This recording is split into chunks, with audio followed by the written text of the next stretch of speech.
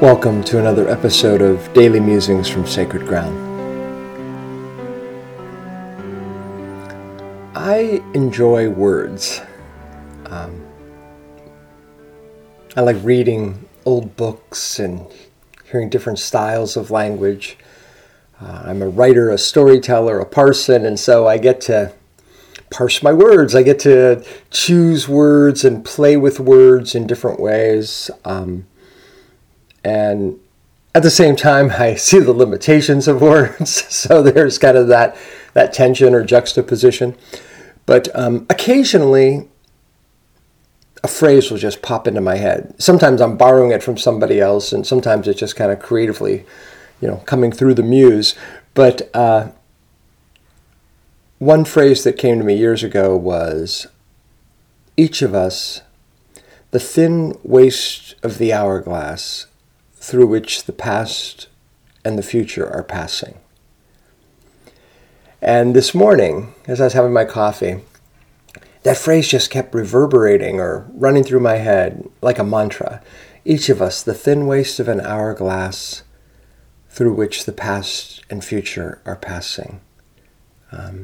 Part of that may be because this last week we had a family friend, one of my mom's old church friends. She passed away. We just received news that one of my dear buddies, his mom, has just passed. And also, maybe because we just stopped for a visit to Earlham College, where our youngest daughter is attending, just over the border in Indiana. We did our masks and our social distancing, but we were able to see her. And last week, I was outside working in the yard, and some guy was walking by, an older man. He had a mask on too. And we get a fair amount of foot traffic here. We live in the University District in Columbus, the Ohio State University. And it was clear he was kind of pausing and coming a little closer to the fence, that he wanted to talk or interact. So I engaged with him, and he stepped a little closer toward the fence, and he said, "Oh, I noticed your Earlham sign up in the window." And our daughter, she had put up a sign in her bedroom window facing the street about, "I belong to Earlham," something like this. And so he said, "Oh, do you have somebody in the house who's going there?" And we started to talk, and yes, we do. And just his interest in everything was kind of giving me some pretty strong clues. And so I finally said to him, I said, "Oh, did you attend Earlham College?" And he said, "Yes, I did. Class of 1971. He said, "And my wife is also a graduate of Earlham."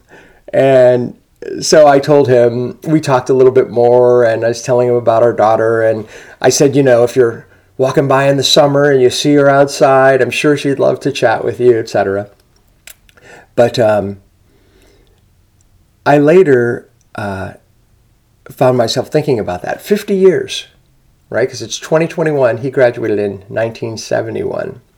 Now, our daughter's a first-year student, so if all goes as planned, she'll graduate in 2024.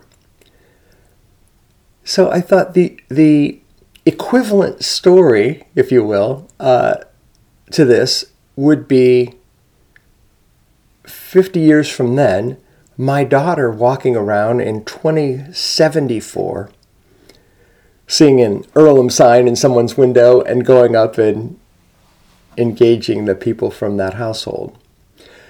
And then it passed through my mind. I was born in 1962, and I hope to live a good long life, but probably not going to be here in this form in 2074, right?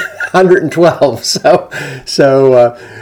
So that ran through my head, like, oh, maybe our daughter Edie will have some kind of experience like this, but I'm probably not in this form going to be here.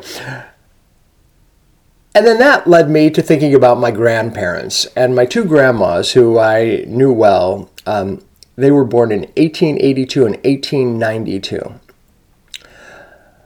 And so both of them would have memories of the 1890s.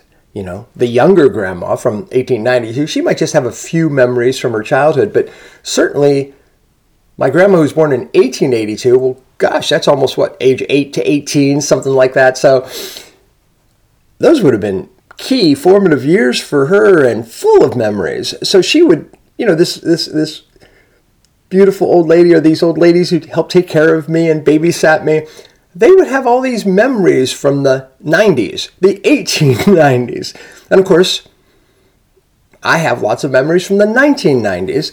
And then I thought, well, our daughter, who is currently in college, there's a very good chance that she's going to have memories, experiences in the 2090s. And that may be true of all four of our children. Now, the oldest one, she'll have to make it over that, living past 100, but who knows the lifespan at that point. She could be make it into the 2090s, and certainly the younger three may. And then our grandchildren. So our eldest daughter's three children, well, gee, they're, good Lord willing, they'll be around in the 2090s. And I thought, wow, this connection that I have from people who could remember the 1890s to those who most likely will have memories, experiences in the 2090s.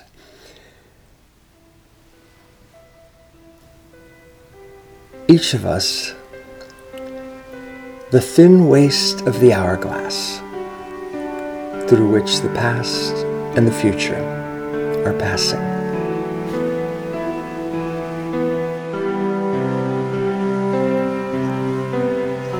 I'm Michael Malley, and you've been listening to Daily Musings from Sacred Ground.